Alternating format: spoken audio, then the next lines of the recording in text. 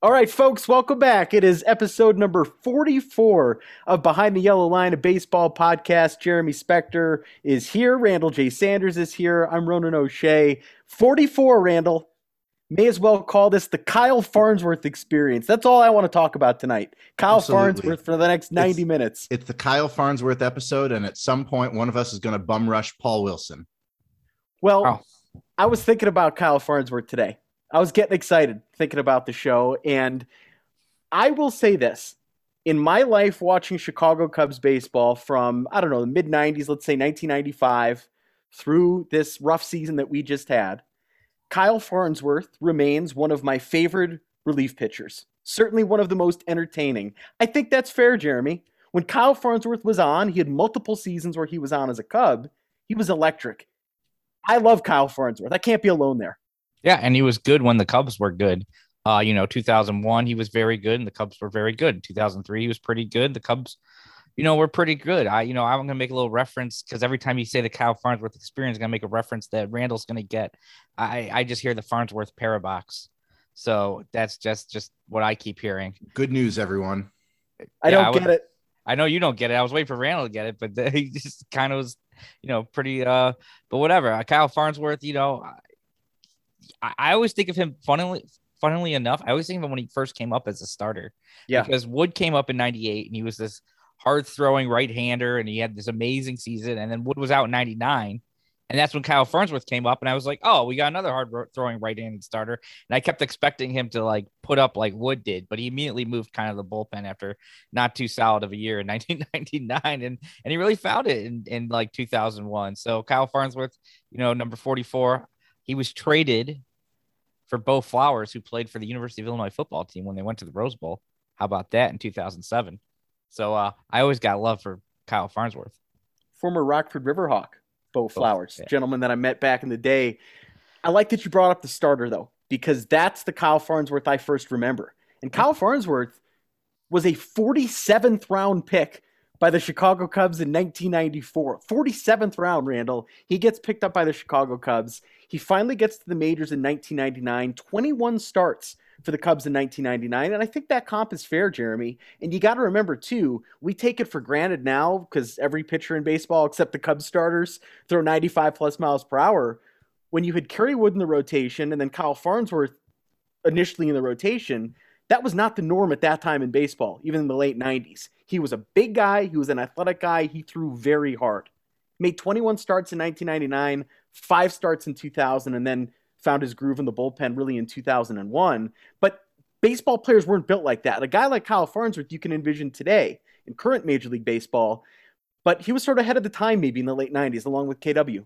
Definitely. And speaking of his size, like he pitched until, the mid 2010s, right?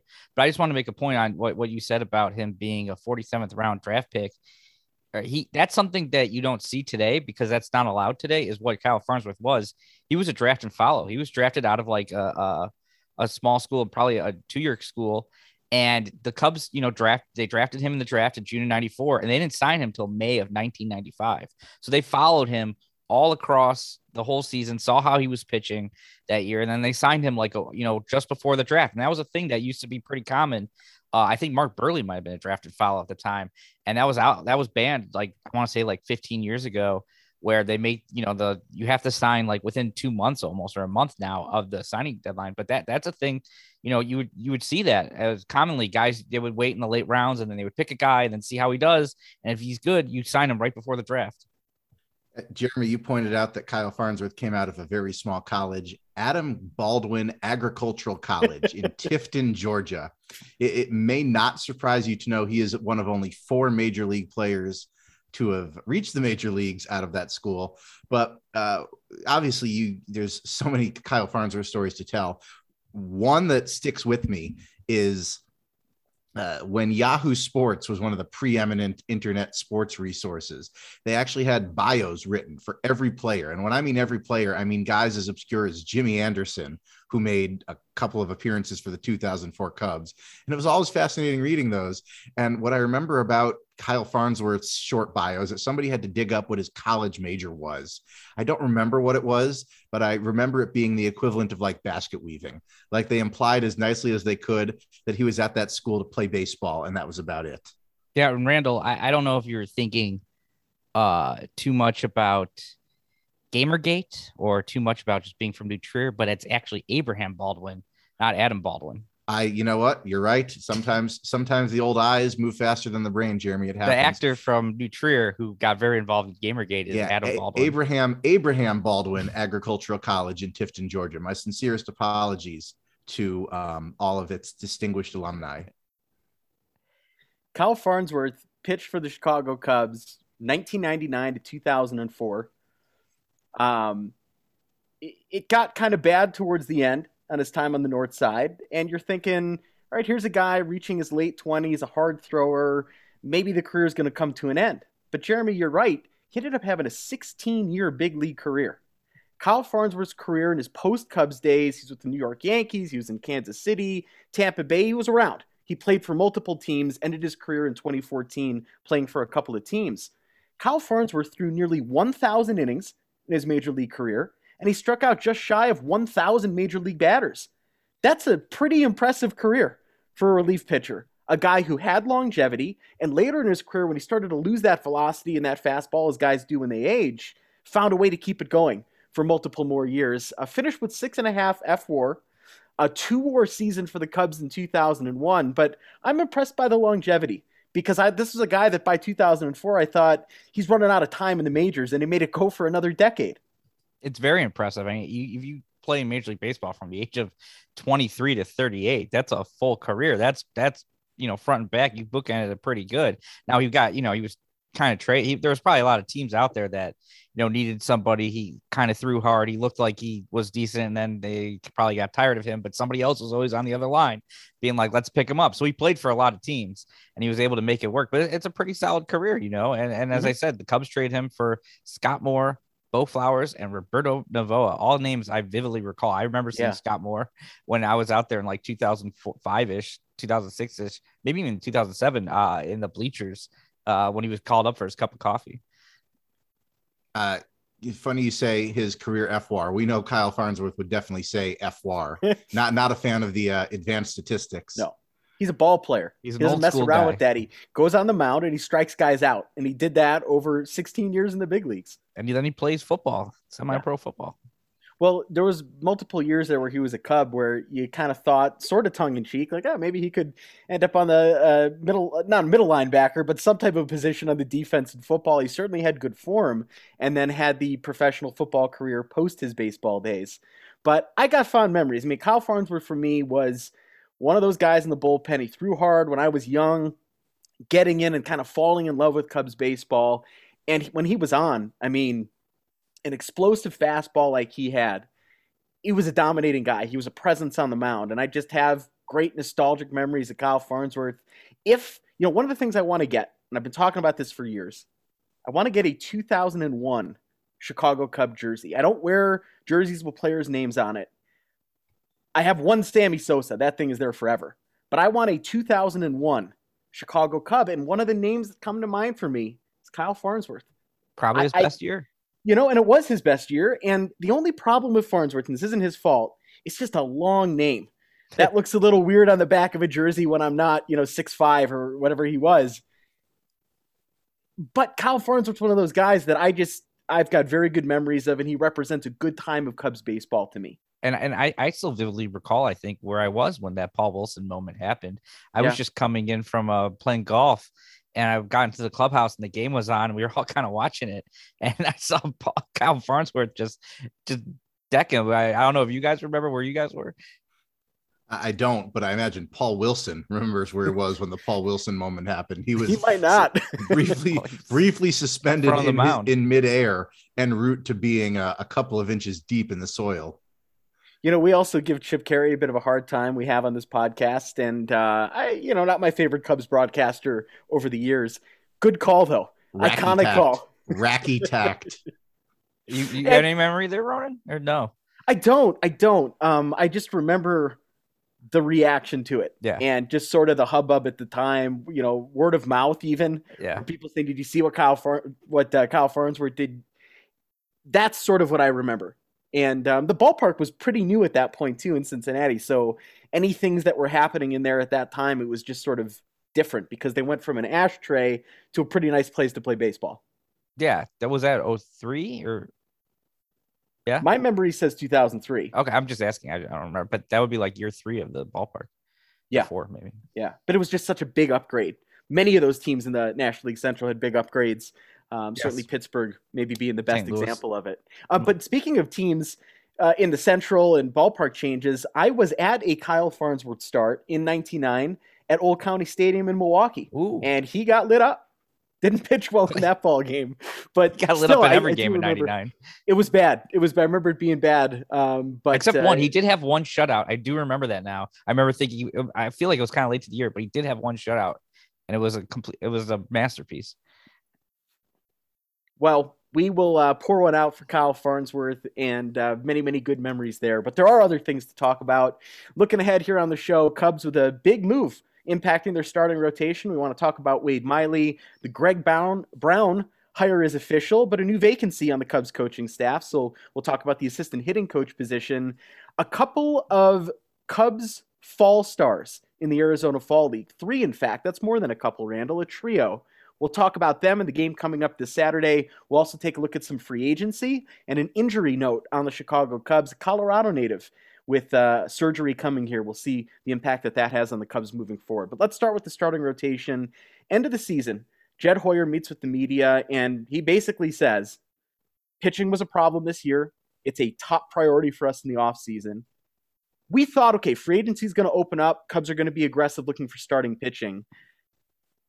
Big surprise, though, I think here. Even though we know Cincinnati's slashing payroll, Wade Miley, the veteran left-hander, put out there, the Cubs claim him, the Cubs take the $10 million option, and now all of a sudden here, Jeremy, we have a new starter in the starting rotation and a guy coming off of a very, very good year, Wade Miley. Yeah, he is coming off of a very, very good year, and he was always a guy, I always be like, Wade Miley, I don't understand how the Cubs just can't hit this dude.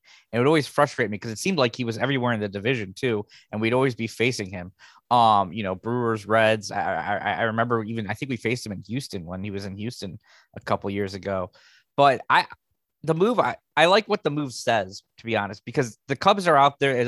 They're taking on somebody else's money. The Reds, for whatever reason, I don't know what's going on there, but they put him on. They want to get out of a $1 million buyout, I guess. So they put him on waivers, and the Cubs were like, hey, I don't think the Cubs expected a guy like that to be on waivers. So they pounced, and the Cubs had like the 5th highest waiver priority because they were in the same league. So I like it. The one thing Jed did say he wants more swing and miss stuff, a lot more velo, something the Cubs need. And Wade Miley's not that guy, but he's not quite the same because he's left-handed. He doesn't really throw a sinker. He used to, but he changed a couple years ago, and he throws a lot more cutters down. He gets a lot of weak contact, and it kind of seems like that's kind of how the Cubs have been focused. But he's been successful the last few years, so I don't mind having him there. I mean, he's probably like a solid number 3 starter for them right now. Jeremy, like you said, it's what this signals that is maybe more exciting even than the player itself. It's like they went out there and spent $10 million on a pitcher that they thought could help them. And if I'm not mistaken, that's probably the most they've spent on a single player in the last few off seasons. Jock Peterson was only $4.5 million last year. He had an option this year for about $10 million. That doesn't matter anymore. It signifies they're willing to spend a little bit of money again, finally. And the fact that they did that and got a decent and useful starting pitcher who's going to slot in there, hopefully solidly in the middle of the rotation, that's almost gravy. But it's what it signifies, that they're willing to go out and put some money back into this team again for the first time in a couple of years. I mean, this is a team that didn't have $5 million for John Lester last year. So that should be very promising. And money has come off the books. Multiple guys were traded. But I'm with you, Jeremy, in that the Cubs were surprised by this. This was a pleasant surprise. I think they have them sort of fall in their lap, and it's only $10 million. And let's say worst case scenario, things don't work out. Cubs aren't very competitive next year. This is a guy you can flip at the trade deadline. This is a no-brainer. Worst case scenario here, I guess that would be, worse than having to flip him at the deadline is he gets hurt and you don't get much out of it, but you're still only looking at $10 million. And an injury could be a concern. He's going to be 35 next year. Who knows? But I don't know. Rich Hill's still pitching. There's plenty of guys older that still make it work. So I think this was a great decision for the Chicago Cubs. You can't stop here. The starting rotation still needs to be addressed, but you've got a stronger foundation to start with this. I'm happier to have Wade Miley in here than just looking at the Steels and the Thompsons and the Alzolais and just sort of throwing the darts there. This feels a little bit more like a sure thing, and I don't think it's out of the question to get 2 WAR out of him again next year. The adage is there's no such thing as a bad 1-year contract, because no matter what happens, you're only into it for a year. So it feels like we're all in agreement. This is a surprising but really solid and really appreciated move by the Cubs. Yeah, I was going to say the exact same thing, Randall. I was just about to say there's no such thing as a bad 1-year deal. Miley could get hurt, but he's just right there. And he's not really a guy that throws very hard. He's kind of an efficient pitcher, it seems like to me, for the most part. Randall, you make a good point. The Cubs didn't really. This might be the largest contract they've taken on recently. I think Jock was more like $7 million last year, but still, this is more than that. And Arrieta was what, 6.5. So this is a lot that the Cubs have taken on more than in the last 2 years, and they didn't really make these types of moves. So it's nice to see them at the start of the off season really put themselves out there, take somebody on. A solid pitcher, probably, him and Kyle Hendricks are probably, I don't think either of them are really aces today, but, they're going to give you probably 160, 70, 80 innings. I mean, that's what Wade Miley did this past season. So I like having Wade Miley out there, and I don't expect a lot of things from him, but I expect good things from him for, a solid, decent pitcher. You wonder, too, if you could piggyback him with one of the hard-throwing right-handers that I just mentioned there, one of the young righties, that if Miley's only going to give you 5 or 6 innings in a typical start, then throw on a hard-throwing right-hander, and it's like the opposite look of what you've been looking at over the first 5-6 innings of the ball game. So it gives the Cubs a lot of options. The Cubs are a better team today, having made this move than where they were, at this point a week ago. And, it also signals the Reds are obviously slashing payroll. So the division's a little bit easier now. Reds were a team that was competitive last year. They were competitive the year before with that playoff appearance. But it doesn't seem like they're going for it anymore. So The division gets a little bit weaker. The Cubs starting rotation gets better. And it's a little more interesting now as we look ahead to what the rest of this offseason is going to be. Reds are going to lose Nick Castellanos. It seems like that's a fait accompli. Joey Votto is a year older, and if there's any guy who's going to still stay productive as he continues to get older and older, it's probably Votto. But time is undefeated. Nobody beats time forever. Eugenio Suarez, sorry, Pat Hughes, Eugenio Suarez had a rough year last year, even if the Cubs couldn't keep him quiet. It's a team that was spending and a team that was trying to build to win, and they are clearly doing the opposite of that now. It is ostensibly, as you said, another team no longer competing for the division. So they are dropping like flies, and as always, the division is there to be taken. They're also shopping Luis Castillo. So they're clearly not really making a competitive look next year, I feel like. But to be fair, I do think the Cardinals and the Brewers will be competitive teams next year and will be probably very good teams. And I do think the Cubs still have a little bit of ways to match that, but this is a good start, I think. Yes. And I think the Cubs have the ability to go out there and spend this offseason and get in that discussion. And I think Wade Miley, $10 million, picking him up on waivers, I think that signifies the Cubs are serious. They said they were serious, and we've all been skeptical of how, it's easy to say things, but you actually have to do it. And I think this is a good first step. Yes. We're in agreement with that. Also, we don't even know how many teams are going to make the playoffs next year. Right. We don't know what the playoff format's going to be. That could determine how the rest of the offseason goes too. So plenty of variables in the air, but the Cubs get a little bit more of a concrete idea of what the starting rotation can look like. Wade Miley has been in the major leagues since 2011, started with the Arizona Diamondbacks. He's pitched all over, and he returns to the National League Central here, staying with the Cubs. So interesting things here as the offseason gets going. We were planning a little bit later in the show about talking sort of broader about free agent predictions, but while we're talking about the Cubs, here's a question for all of us. What do you think the approach is going to be this offseason? And I guess the where I'm going at with that is, do you see a mega contract being offered by the Cubs this season? Do you maybe see them leaning more towards shorter but a lot of money for a couple of guys? So your taking a risk. You're trying to be competitive, but you're not locking yourself into some long-term contracts. So kind of with that in mind, Randall, where do you see this offseason going for the Cubs right now? I don't see them doing any huge contracts. I would love to be surprised. I would love for them to say, look, this window is open. There shouldn't be a window. Every year should be in your window. I would love to see them say that. And I would love to see them go out and get a Correa or a Seager or some other huge name. I don't think that's going to happen, in part because I think the qualifying offer is going to scare them away. But I could absolutely see them, and I do predict that they will, bring in a couple of guys on 2 or 3 year deals that are bigger money per season, and try and bridge this gap and try and make this a competitive roster in 2022. So I don't think they're going to be in on the biggest names, but I think they're going to go out there and get some guy on maybe a 3-year, 60 million contract that's going to surprise us. And I think it's going to make this roster that much better. And it would not surprise me if that is a pitcher with a lot of strikeouts and a lot of velocity to his name, to bolster that rotation, do what Jed says, and get some velocity in there. So that's my prediction. I think they're going to bring in some pitcher with strikeouts to his name on a short year, big money contract. I think the Cubs are going to do a lot of things. I think that I'm not going to go out and say they will sign somebody to a mega contract, but I think they will be in on those guys. I think they will be in all the discussions. I think they will be, they might make an offer. If it's reasonable, I think it makes sense for the Cubs to do sign somebody like that, because a guy like Corey Seager, a guy like Carlos Correa, I don't think they'll sign like a Carlos Correa, because I think it'll end up being too expensive for them. But they're 27 years old.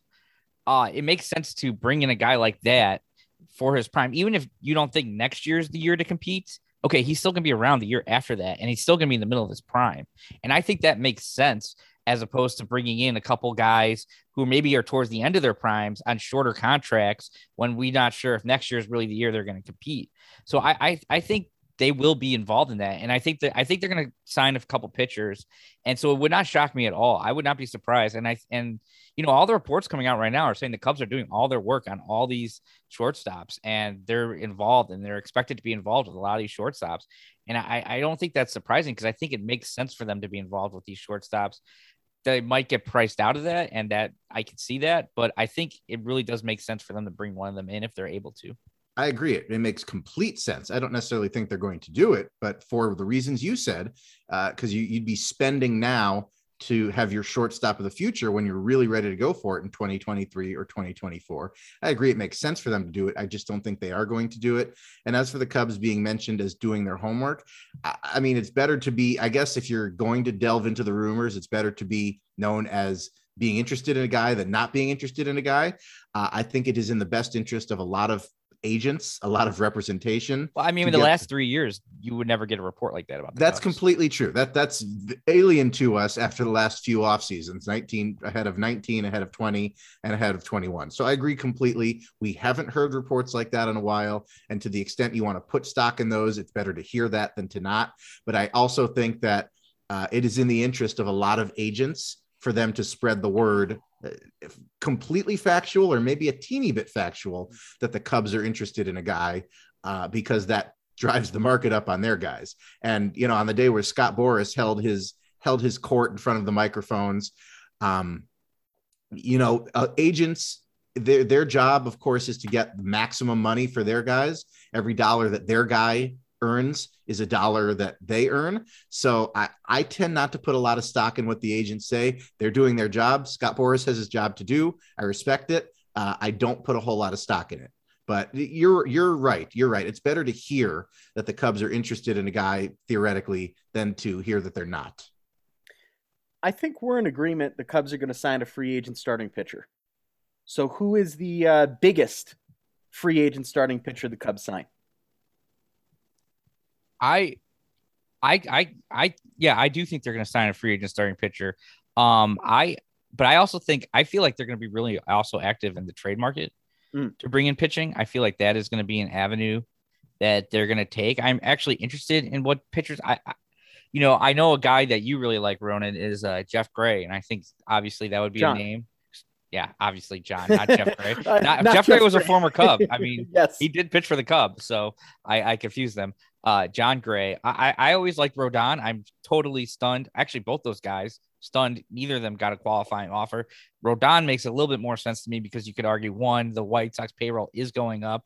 Two, he struggled towards the end of the year in both maintaining velocity and having some injuries. He didn't throw any games over 5 innings since July. So maybe the White Sox know something there. So that I would not be surprised about. It was still surprising. But I think one of those two guys, I could see the Cubs really making an effort to sign. Yeah, I think Marcus Stroman. Ooh. I think Marcus Stroman is going to be high on their list. I think he's going to be high on their list as their guy. I think he would be a great fit on this team. We know he's got a big personality. We know he's got a lot of talent. Carlos Rodon, I'm a little worried on that. Like you said, maybe the White Sox do know something. Maybe they were worried that he would have accepted that qualifying offer and they couldn't take that risk. You don't want to throw stones when we live in the Cubs glass house. That the White Sox wouldn't want to risk bringing a guy back on that 18.9 million qualifying offer. I would be worried about the medicals there because, as you said, the second half of the season was rough on his arm.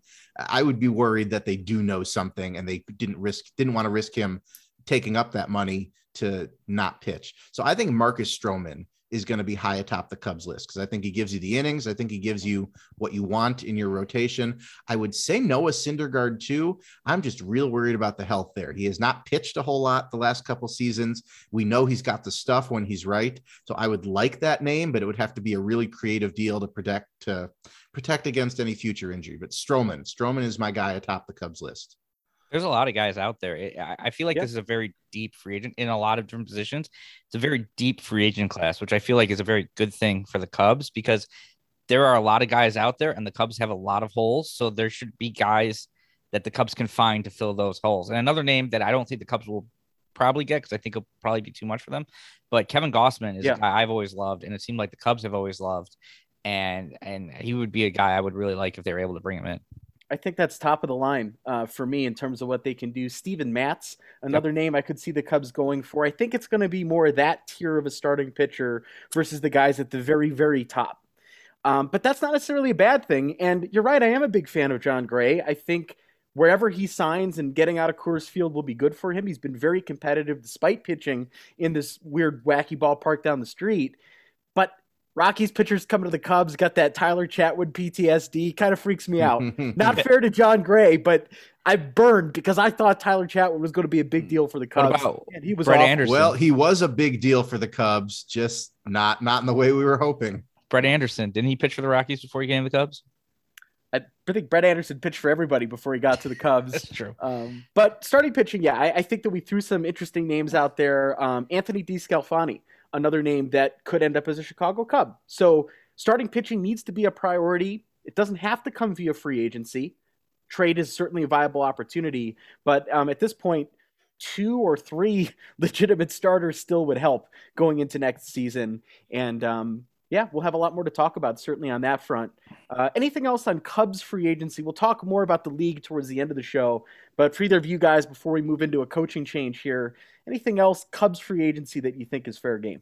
I think shortstop is going to be real interesting to watch because I know I'm on record a few minutes ago saying I don't think they're going to go in for Correa or Seager, but I can't be positive they won't. And if the Cubs, again, are ostensibly doing their homework per numerous reports, it would be nice to be excited about the Cubs signing a big free agent again. We haven't gotten to enjoy that in what will be almost 4 years now. If they sign somebody ahead of the 2022 season, Darvish ahead of 2018 was the last time we really got to enjoy a successful pursuit. I'd enjoy that. I would enjoy the Cubs being in the hunt for a really good player. And then you get to enjoy that couple days where the guy goes to the press conference and he puts on your jersey and it feels like he didn't just choose your team. It feels like he chose you.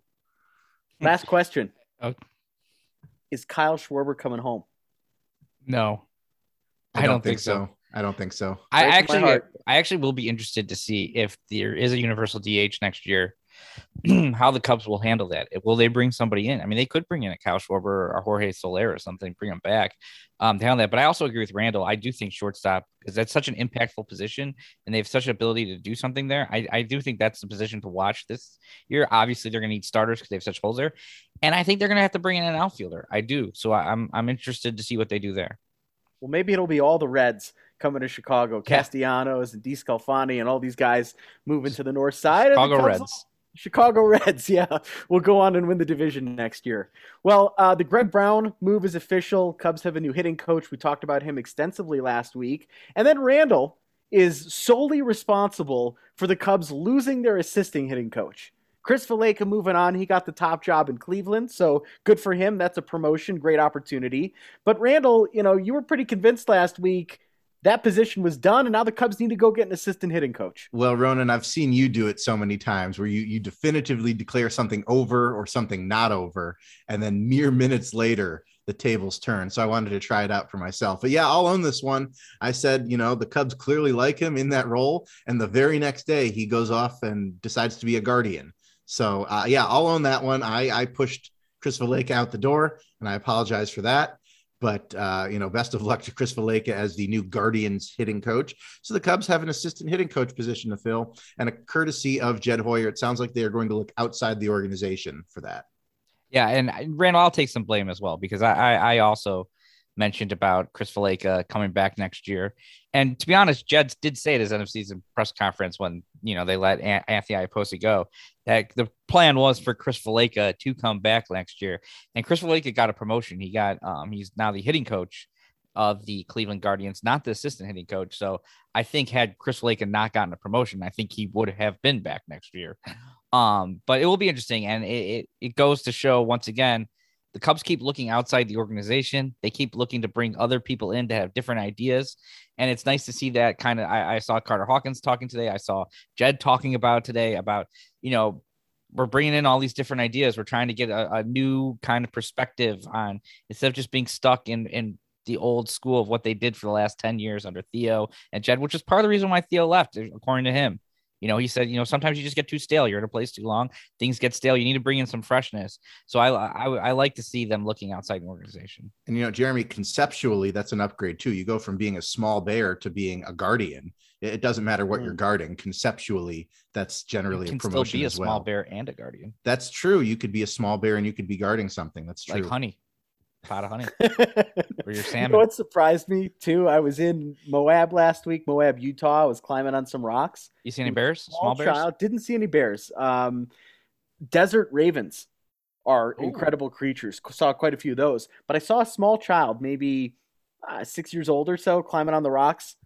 Cleveland Indians Chief Wahoo hat. And I went, wow, that's random. That is random. It just caught me by surprise to see a young child wearing that. Did you have bear spray on you?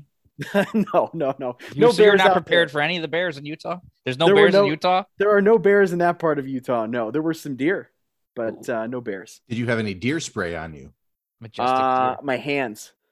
Well, you're going to box the deer. I'll box the deer out if it's charging me. One deer got actually very close while I was grilling. So I think he liked the bratwurst I was making. I was gonna say, were you grilling some elk or something? Was the deer like get the hell out of it? Yeah, venison. Deer comes to check out if it knew any of the deer you were I hope grilling. You didn't feed it the venison. I didn't. No. But you know what? I had a moment, and I'm going to share this moment with you both. I don't think I have. We went out one night to Arches National Park, which is middle of nowhere out there in eastern Utah, and it was a new moon, so it was dark. I could see the Milky Way. There were shooting stars. Randall, I made a wish on a shooting star on your behalf. And I can't say it because that would, ruin it. But if it happens this year, we will be discussing it on this podcast. So you've got something coming. The heavens are aligned for you here this year, Randall. Coming from you, that sounds a little more ominous than you intended. But if I see any packages addressed to me in my building's foyer and the return address is the heavens, I'll know where it came from. It was cool though. I got to say, dark sky country out there, no moon. That's the way to do it. Got to get both you guys out there. Next time you come out to Colorado, we're road tripping to Utah and show you some of those mountains. I would love it. I would love to road trip anywhere from Colorado. That's kind of I want to be all up in that mountain area. Well, here's a guy who's been all up and up in the mountain area, David Bodie. Yes. The Longmont, Colorado native, played ball in Boulder County. He had that terrible injury in that Padres series at Wrigley Field. Jeremy, you and I were at the ball game that night. Reds. It was Reds. Reds series. Oh, Reds. I'm sorry. Yeah, not the Padres. We were at that game. It was a day game against the Reds on the weekend. Yeah, goodness, man. It was after that freezing cold game you went to with your dad. Yeah. The day after. I just remember the slide, and I remember going, that's not good. And we find out now that David Bodie having surgery on that shoulder. So obviously, whatever was happening with it, there were lingering problems. And this is kind of an ominous start to the offseason, maybe. Right now, on the other hand, maybe he's getting fixed whatever was wrong. But this is a guy who didn't have a very good season. He's sort of sputtered offensively here the last couple of years, and there's some concern. Now he's going into the offseason with the surgery. I guess it depends how you want to look at it. This is either a good thing for him or a sign that there's some real concern here about David Bodie moving forward. Well, I choose to look at it as a good thing. I think that we were there, as we said, and that was not, it looked pretty bad. It did not look good when he was coming off. I was a little surprised that he was able to come back as soon as he was, to be honest. And I think he was struggling before that, so I'm not going to chalk up his entire season to that injury, but I can't imagine it helped him down the stretch, and he had some other freak injury, like he stepped on that ball on the south side. Yeah, it was ridiculous. He had some other freak injuries, but I think, early in the off season, it was 2 weeks ago when he had the surgery. They just revealed it now. Early in the off season, you get it all fixed up. He'll probably have to rehab it all off season, but who knows? We might not even have baseball in February and March, but he'll probably be ready for February and March, to really ramp back up. So I've always been a David Bodie fan, and I've always kind of cut him some slack because he hits baseballs really hard. Not always hits them in the air, but he does hit baseballs really hard. So I'm still holding out hope for David Bodie, and I'm looking at this as a positive. Yeah, shoulders, like any body part, can be real tricky. If there was still something lingering with the separated shoulder, the one that he injured, better to get it fixed now. So I'm going to choose to be optimistic about this. Honestly, an injury like that, I wouldn't necessarily trust to heal. And I understand that I'm not a doctor, nor do I play one on TV, but it makes me feel a little more optimistic about his prospects that he got it fixed surgically, just because you have a little more faith in that kind of holding up over the course of the season, as opposed to trying to heal an injury like that just with time and rehab. So I'm going to choose to take this as a positive, get it fixed now in the off season, and hopefully he can be back to full strength at some time during scheduled spring training. If we don't have spring training like we're supposed to.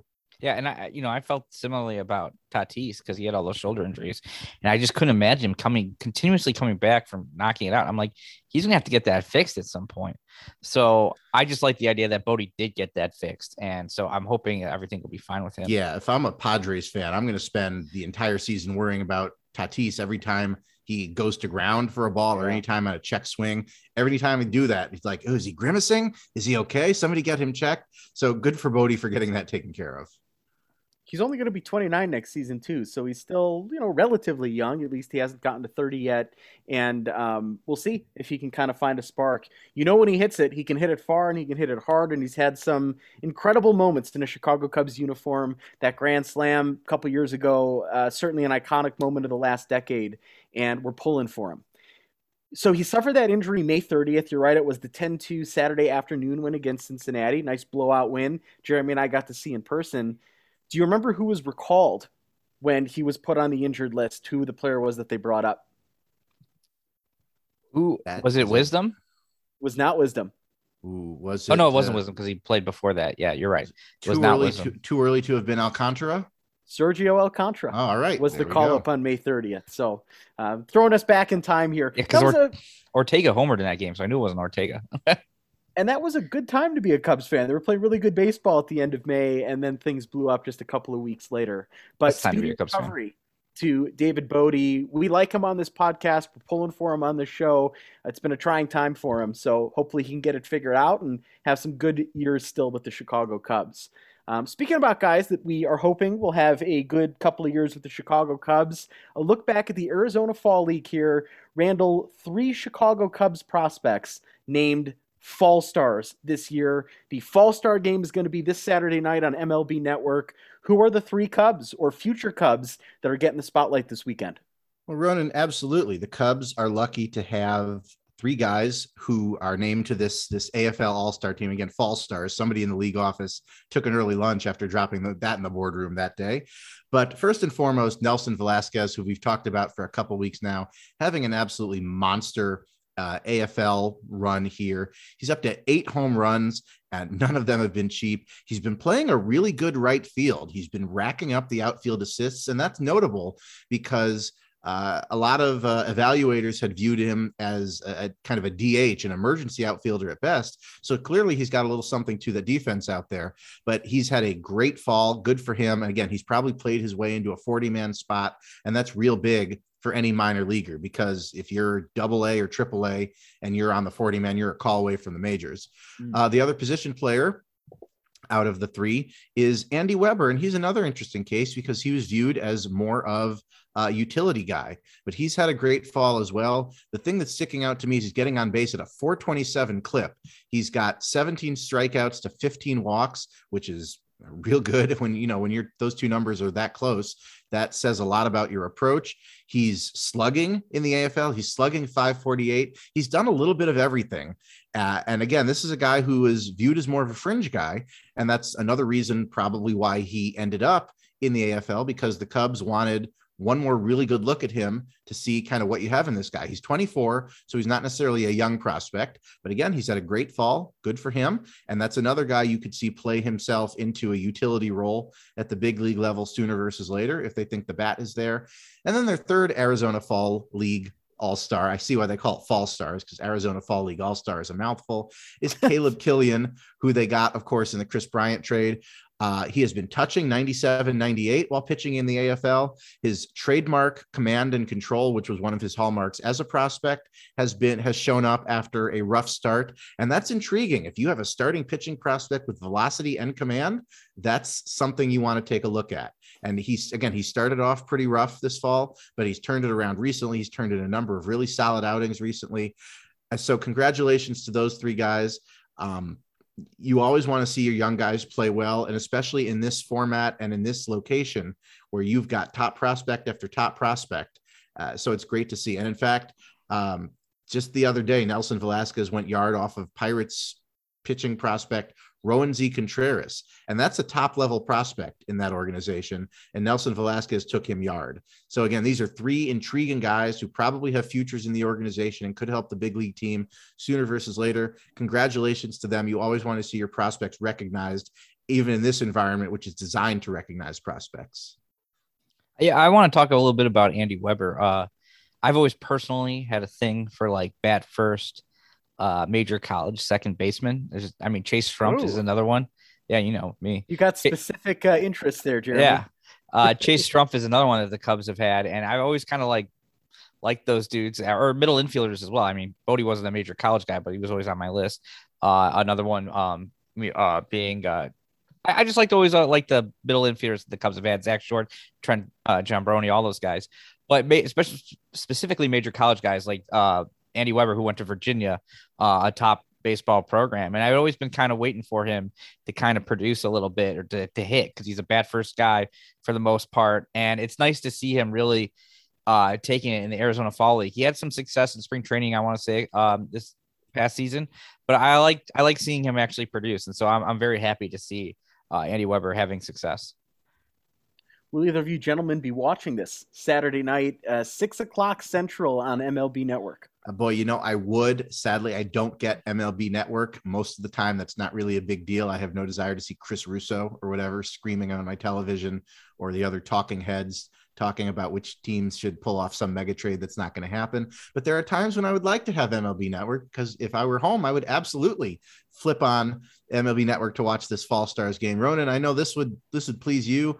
I'd pop a frozen pizza in the oven. I'd get the Fall Star game on, maybe pour a little glass of something. That's how you would spend a Saturday night in the fall. Sadly, I do not have MLB Network, and so I'm missing the key leg of the triad there. I'm actually very disappointed in that response right there, Randall. No Barnaby's. He's going straight for the man. Well, I don't frozen pizza. I don't live as close to the Northbrook Barnaby's as other individuals in this do when they're visiting. I am closer to one of the other Barnaby's locations, but it's just not the same. Oh. Every time I go there, I feel like I'm betraying the Northbrook location. I don't need that guilt on my conscience. Well, I will probably be flipping. I probably won't watch the entire thing, especially if there's some good college football on or some other sporting event. But I will probably be flipping to try to look back to see when the Cubs prospects are playing. And I would like to see, Nelson Velasquez. I would very much like to see Caleb Killian pitch, because, I haven't really seen him much in a Cubs uniform at all. Velasquez and Weber, at least you get to see, every day kind of performing, where Killian only had a handful of starts since the trade deadline, and even the whole COVID took out the Tennessee team. So it's you haven't really been able to see him pitch much. So I would really like to see him, because all the reports are about the velocity he's hitting, and I would like to see Caleb Killian actually doing that. So I will be flipping over, and I'm interested. Ronan, you going to flip over, or do you not get MLB Net? The answer to that question is yes, I'll be watching, and no, I don't have MLB Stream. Net. You have ways of watching this. This is something that I do want to watch, and I wish I had MLB Network, to be honest with you. I think it should be included in the MLB.TV subscription. There should be a full stream of that network, and I would watch it. I'd watch it often on mute, put some records on, put some music on, a podcast, whatever, and just kind of have the highlights and the graphics and that stuff, because I am a little put off by the commentary. Notice that Scott Braun is doing the play-by-play of the Fall-Star game. I've heard him do play-by-play. Not the biggest fan, just not a guy that I particularly enjoy listening to. Do you know who's doing color? Is it? It is Jonathan Mayo and Jonathan. Yonder Alonso, the former Red. Red, yeah.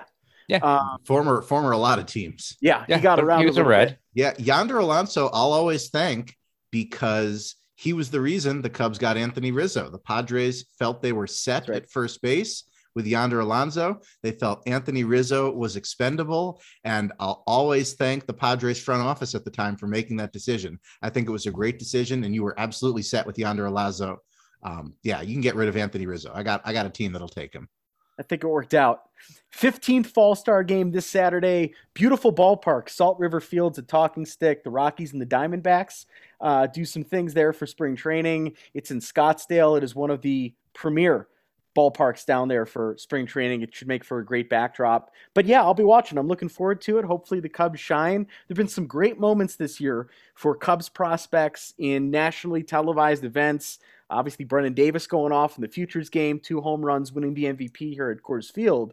So maybe that is going to continue. We are very excited about the future of the Cubs farm system. It is much improved off of where it was a year ago today, and a chance for some mid-November baseball. What's better than that? I'm looking forward to it. It'll be fun to have that on, because 2 weeks from now, things are going to get really ugly here when the CBA expires. Let's enjoy this at least.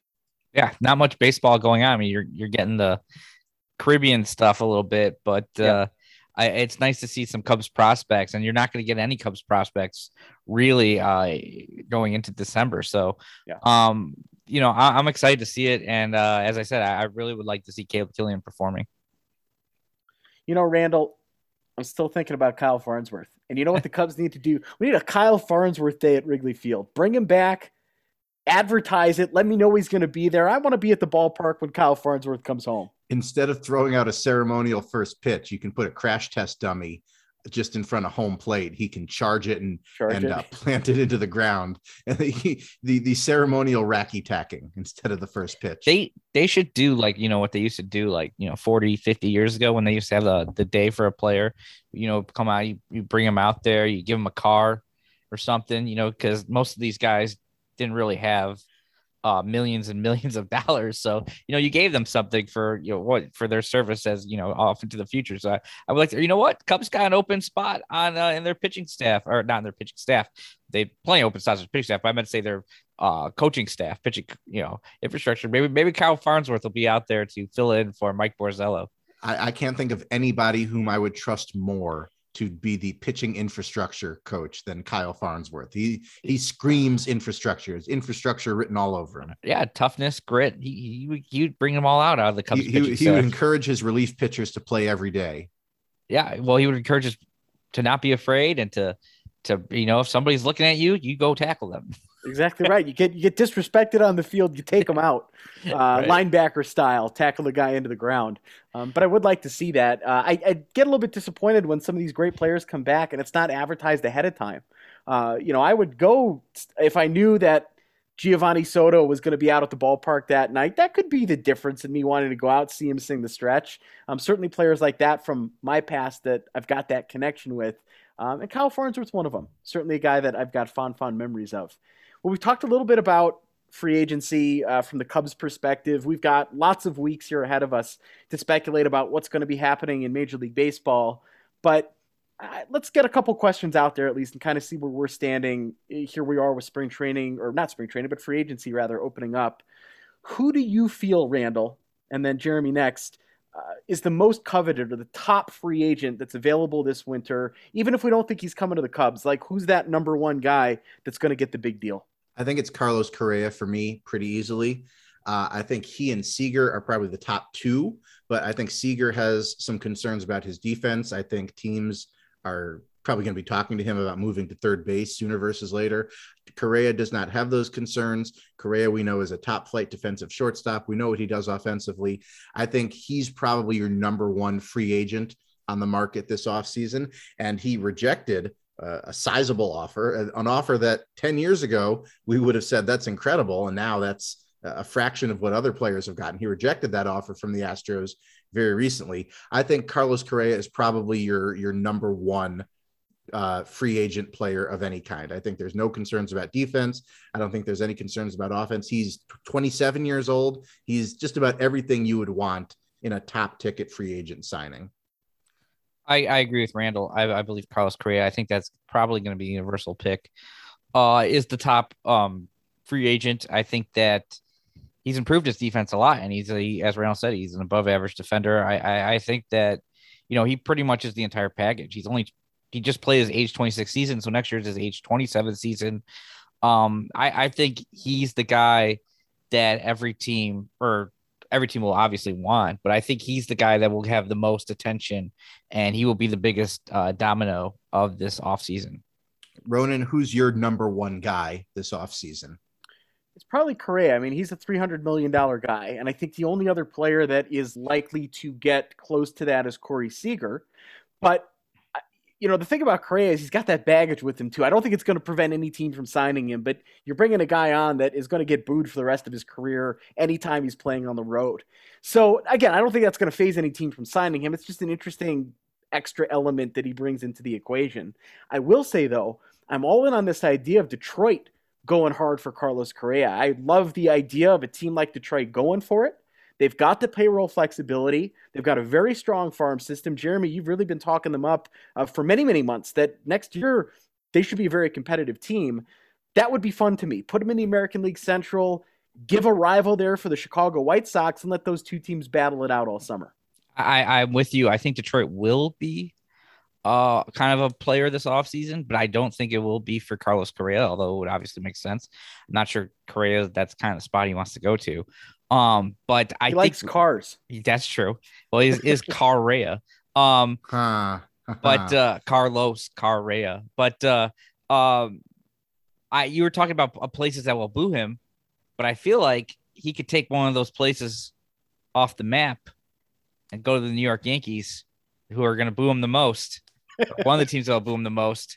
And it seems like a sensible fit. All those Yankees fans for 2017, 2019, hating on the Astros.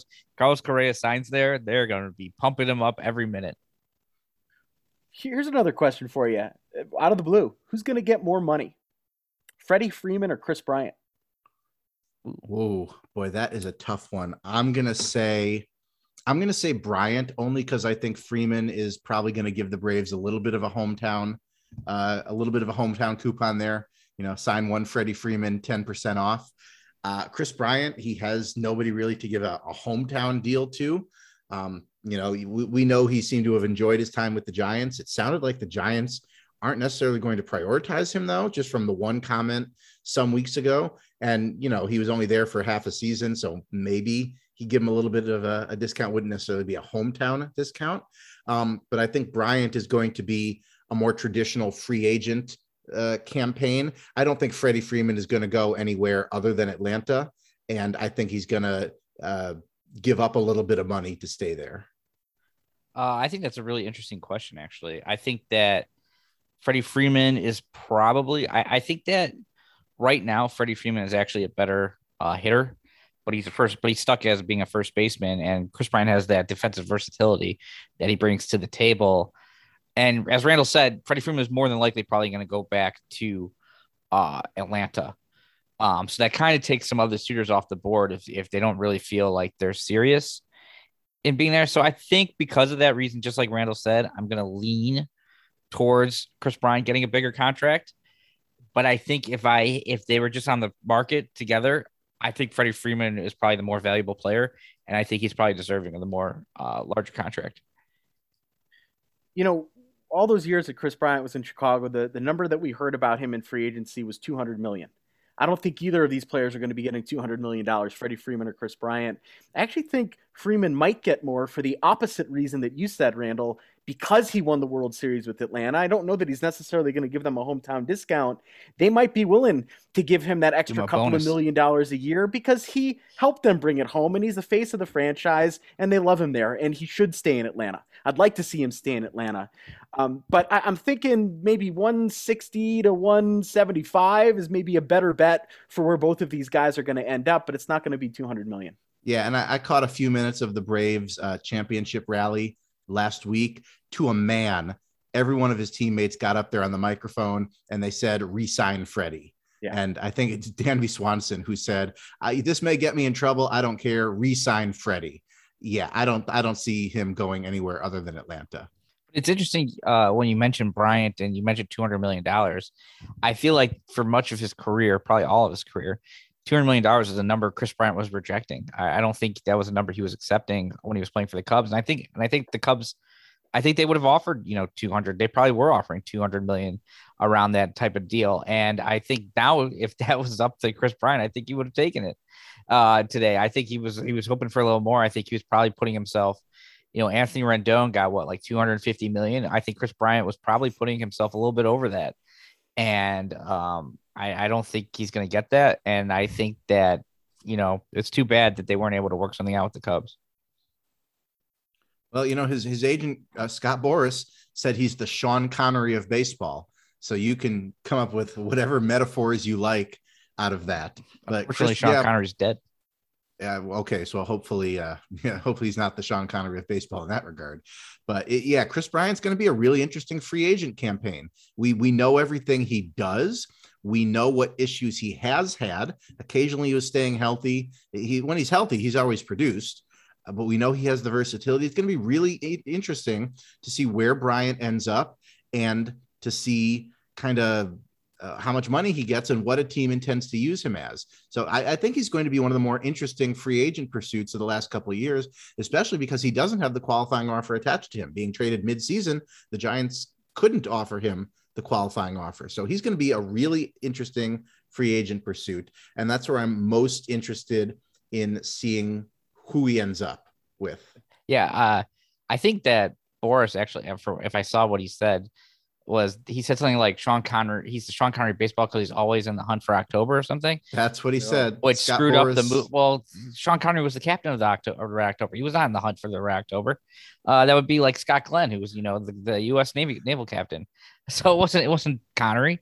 But I'm on the road. I'm on the record. I'm saying Seattle Mariners. I said it last week. I'm going to say it again. I think Bryant, I think it's just a fit. I think it makes sense. I feel like Seattle's going to spend. I don't know where you guys think. Ronan, you got an idea of where you think Chris Bryant's going to go? Seattle's becoming more and more intriguing. And Randall gave you a real hard time for that last week on this podcast. I did do that. I stand by it. I don't think he's going to Seattle. I don't think Seattle is going to land him. But what we're hearing is that Seattle's going to spend some money, finally, this offseason, built around that young core that they have. He could be a great fit up there.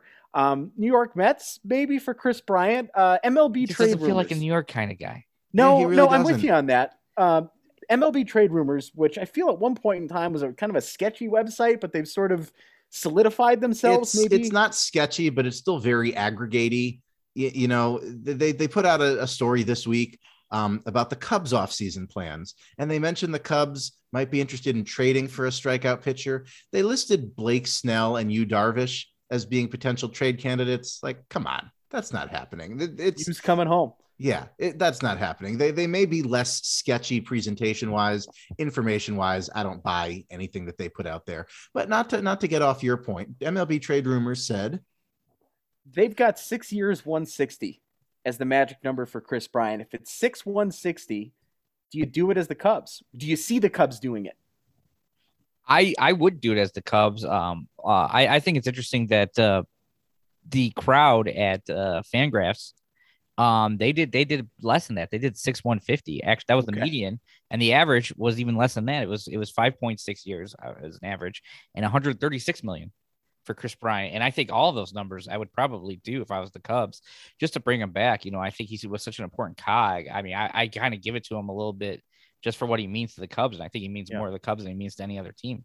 But I think he's actually get over that. I think he's going to get above that. So I don't see him coming back here. Yeah, if that were the final price, I would absolutely have the Cubs sign him. We talk about how the Cubs need an outfielder. They could also use a third baseman, so you don't have to start Wisdom every day, or you could move him around a little bit. Guess who fits that profile pretty well? If only there were a Chris Bryant out there, the Cubs could go and sign. I don't think he's getting that little money. I think he's going to get better than that. All right, Randall, I got one more question regarding free agency, and it's just for you. This is a Randall personalized question. Randall special. A Randall special. Is my memory correct that one of the most coveted free agents this year, Marcus Semien, and you had a moment years ago at Wrigley Field? You shared a moment together. He did, yes. When Marcus Semien was a White Sox player, he did toss me a ball as I was sitting right on the Cubs dugout at the time. He did flip me a ball as he was coming off the field. It was a very cold night game against the White Sox at Wrigley Field in 2013. So yes, Marcus Semien and I have exchanged objects. He has tossed an object to me, and I have caught it. So that is correct. Oh, I thought you meant you tossed something back to him, and I was curious what that was going to be. So I guess it's not an exchange. I guess it's just a one-way trip. But would you be for pairing Marcus Semien with his former teammate Trace Thompson, who they were both traded to Los Angeles from the White Sox? Well, no, but only because I don't need Trace Thompson on this team in 2022. Marcus Semien, I think, would be a very interesting option. I don't know if he necessarily is a shortstop anymore, but the Cubs gave up their best trade piece to bring in a second baseman who's kind of locked in at that position because that's the only position he played. So I would have some questions about where you would play him. But if Marcus Semien turns out to be an option for this team, absolutely. That's a guy who's reinvented himself the last few seasons. He's a top 3 MVP finisher. I don't think he's going to win it, but he's a top 3 finisher. We know he can hit. We know he's got power, and we know he can play the infield. It's a question of which positions you would feel comfortable with him at. I don't think he'll come to the Cubs money-wise, but I wouldn't be against that at all. Do you still have that ball? I do not still have that ball. Wow. You discarded it? It was a White Sox, so he's got a trash. It was given away. Did you just throw it like back Marcus Semien? I did not throw it back on the field. He like paid it forward. Marcus Semien. Where does he end up, Randall? Marcus Semien, completely out of left field off the top of my head. I think he ends up with the San Francisco Giants. I don't think they bring back Chris Bryant. I think they bring in Marcus Semien.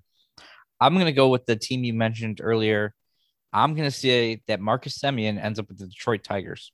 Oh, okay. Well, I had a lot of laughs today just scrolling the internet, seeing all the White Sox fans figuring out how he's going to end up in the mix coming back to the South Side. That's not happening, folks. No, I don't think so. He's going to see Tony La Russa standing there. He's going to do the Grandpa Simpson where he walks in the door, puts his hat on the rack, turns right back around, grabs his hat, and walks out the door. Yeah, great episode. I think Marcus Semien, I think the White Sox are going to have an interesting offseason because they're already kind of way up on payroll than they were last year. So I'm not exactly, and almost, in their history, they haven't had this much payroll. So I'm curious to see how they're going to, what they're going to do to try to improve their team, because right field is probably an issue. And, Rick Hahn the other day said, I don't think he necessarily said that it's going to be Andrew Vaughn or Gavin Sheets, but he said they're like bullish on it, those guys, their prospects, when they asked him about what they're going to do for right field. And they picked up Kimbrel's option, and that's like $16 million right there. And they're trying to trade him. But that's weird to me, because if he's good enough, if some other team thinks he's good enough to pick up the $16 million, then he's probably good enough for you to pitch for $16 million. And if some other team doesn't think that and you have to pay him down or whatever, you're not going to really get much back. Or, you're in your team that's trying to compete now. So I just feel like if they're going to trade him, it's going to be some sort of bad contract swap, or maybe they get a guy kind of like Kimbrel where he's expensive, but they think they can get something more out of him, even though he had a couple down years or something like that. It's just a weird situation to me. Well, he's not even pitching at the moment, and the White Sox still continue to put Craig Kimbrell in an odd position. I was kind of hoping they would decline his option. The Cubs would bring him back on the cheap, and he regains his form, and suddenly you've got 2021 Craig Kimbrell pitching for you again in a season where you maybe have slightly higher hopes. And Jeremy, I would like to say, as Kimbrell was acquired by the White Sox and his first couple outings with them where he was starting to struggle, I said to you in our famed group text that Kimbrell, for whatever reason, just can't pitch in the 8th inning and the White Sox are misusing him. And you said, oh, that's confirmation bias. It's a sample size. I think you actually hit me with a meme from The Simpsons about the bear spray or the bear guard or the anti-bear rock, something like that, of, confirmation bias. And Tiger. What happened? Keeps What Tigers was it? away. Tigers away. I beg your pardon. Sorry, Tigers. And of course, what happened? They continued to use him in that role, and he continued to struggle. Yeah, and eventually, that doesn't confirm it. I'm just saying, the White Sox continued to use him. Their brilliant manager continued to use him in And that that 8th rock inning still role. kept Tigers away. Okay, so Tony La Russa is the rock that kept Craig Kimbrell's success away. I think King Cribble had some issues. I think obviously his mechanics probably got out of whack somewhere. He had issues before with the Cubs in the 9th inning for a year and a half, and he couldn't find it. And I think he probably reverted to that. And so I don't really think if you could pitch in the 9th, it doesn't make sense to me. You can't pitch in the 8th for the most part when the 9th is really the real stressful inning, supposedly, because everybody says, well, you can pitch in the 8th, but you can't pitch in the 9th. They say the opposite. Well, I think some guys need that. They have to have that injection of adrenaline. But that 8th inning is also stressful. Like he was put in some high stress 8th innings that were similar to 9th innings. So, I don't put a whole lot into a player being clutch or a player not being able to do something. I think that's skill. The one concession I will make is I think late inning pitchers have very specific grooves and very specific roles that they need to fill. And that if you take them out of that role, it can screw them up pretty badly. That's the one kind of non-tangible thing in baseball that I believe in, is that certain guys need to pitch in certain spots or it just knocks them completely out of whack. But also, I want to say, great Simpsons episode. Let the Bears pay the bear tax. Yes. I pay the homer tax. That's a phenomenal episode. And, Randall, you're a creature of habit too. So I see how you can kind of see that with especially those relief pitchers who have some quirks, but it works for them out in the bullpen. We've got a lot more free agency to talk in future episodes. Next week, we're also going to revisit our preseason awards and predictions that we made way back in March. And goodness, we're going to eat some crow for some things that we thought were going to happen this year. You might think we're smart, but we said some dumb things. Yeah, we did. We ordered the platter-sized helping of crow. It's being catered. It's going to be delivered next week. So we'll get our forks, knives, napkins, and a little bit of salt and pepper ready. Well, we got a couple minutes here on the show. We're going to end outside of Major League Baseball. Quick thing on the Bulls here. We've kind of talked about that. There's not a whole lot to say there. Great win for them tonight at home against a good Dallas team. So the Bulls continue to roll. Awesome to see that happening.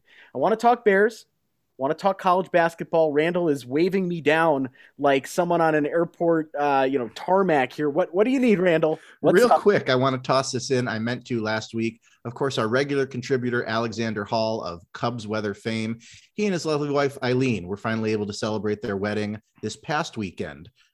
Things are a little safer now. They were finally able to hold a celebration for their wedding. So retroactively, we congratulate both of them on finally being able to celebrate that. Many happy returns, Alexander and Eileen. My sister had her wedding this past weekend, or the one that I did not officiate.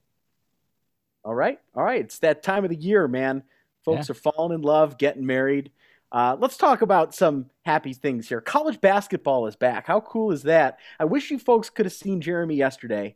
His Illini, with half the team not playing, had a convincing win, exciting times, all that for the blue and orange down there. But Jeremy yesterday, the only thing I can compare it to is when my dog Huxley sees a squirrel. He just shakes violently. That was Jeremy yesterday watching the beat-up Illini take care of business. You got a lot of excitement around that team in Champaign right now, and rightfully so. But it must be good to have the team back. It is good to have the team back, and I like how you were witnessing me watch the Illini game while I was at the Blackhawks game. Exactly. So I've got a system. I had it on my phone a little bit, so checking out. But yeah, when you're missing maybe your three best players, Yeah. It is a little bit of a scare, including your two best ball handlers. Maybe it's a little bit of a scare when you start the season. Obviously, Kofi being suspended for, in my opinion, BS, because what he did is illegal now to do in college basketball. He just sold his gear last year. So, cause he didn't think he was coming back, and then he decided to come back. And then like a week later, they changed the rules and now you're allowed to do that, but he still got suspended, whatever, for 3 games. And then losing, Andre Curbelo, who's your stud, coming back sophomore, and Trent Frazier, who's a 6-year senior. You're probably your best ball handlers, first game of the season, you had a couple exhibition games, but that's a little bit of a risk. So to see the guys come out, guys that were not expected to do much, come out and win by 24, like that's fine. That's fun. And hopefully we can get healthy and get Kofi back. Indiana held off a late yeah. run there from Eastern Michigan, but they got the win. First win for the new head coach. Northern Illinois, those pesky Huskies who are coming off a big win of their own, will be down at Assembly Hall Friday night. Northern Illinois and Indiana. Rivalry. That's a big one in our text chain, is that Northern Illinois, Indiana game. Oof. And those were the two schools. And for me, for college, it was either NIU or Indiana, and I ended up going to Bloomington, Indiana. So this is a personal screwing over some of our friends. But good to have college basketball back. That was very exciting. A doubleheader at Madison Square Garden last night was cool. Let's end with this, though. That was one of the worst Chicago Bears football games, folks. Monday Night Football in Pittsburgh, about a dozen penalties for the Chicago Bears. And I'm going to start with this. That taunting call that ended up screwing the Bears, it didn't necessarily cost them the game. They cost the game themselves, but a terrible taunting call late in that ball game. Just a very embarrassing sort of display on national television Monday night. Ridiculous. Joe West is retired as an MLB umpire, but clearly so many other officials are inspired by his example, and his example of inserting himself into the game. Ridiculous. The referee goes out of his way to make contact with a Bears defender and then pulls the flag on him. It's beyond asinine. It's embarrassing. The NFL should be embarrassed for themselves and for their official. And the way they've doubled down on it and given the official a chance to say, no, I think it was appropriate. And then the league says it's appropriate. It's asinine. That's ridiculous. They should be ashamed of themselves. And given that the Steelers went ahead and scored a field goal on that drive and the Bears lost that game by that same field goal, I'm willing to say that the Bears didn't just beat themselves. It's ridiculous. Jeremy, the league today said posturing was the problem on the taunting call there, and it was a legitimate call. Give me a break. The whole taunting thing is just nonsense. It's the most ridiculous thing. I can't believe that's a point of emphasis this year. Mike Tomlin was on the competition committee that, put that in, and I don't understand why he would be for that, but it's just ridiculous. That said, I do think it's a little weird. Like, there was probably no reason for Cassius Marsh to even walk over towards the Pittsburgh Steelers sideline. There's no reason for him to do that. I don't think it deserved a penalty, but you kind of know the taunting rules. There's no reason for him to walk over there. He should have turned around to walk back. I don't think Correnti was going to throw the flag. I mean, I know he was reaching for it, but I don't think Correnti was going to throw the flag until he made contact with Marsh. I think he was debating it in his head.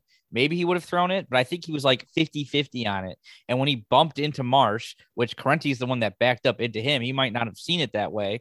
Or according to Correnti, he didn't even realize he bumped into him, which is completely asinine, or as Randall would say, ridiculous.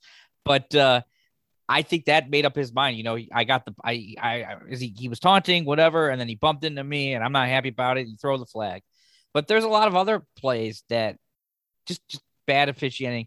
There was that block on the TD, the chop block, where Correnti was asked about it, or there was no contact even made on the play. TJ Watt didn't even get hit, and Correnti was like, well, I have to judge in that situation that he got hit. Which doesn't make sense, because judge your ass. Judge your ass, referees. Judge your JYA, Correnti.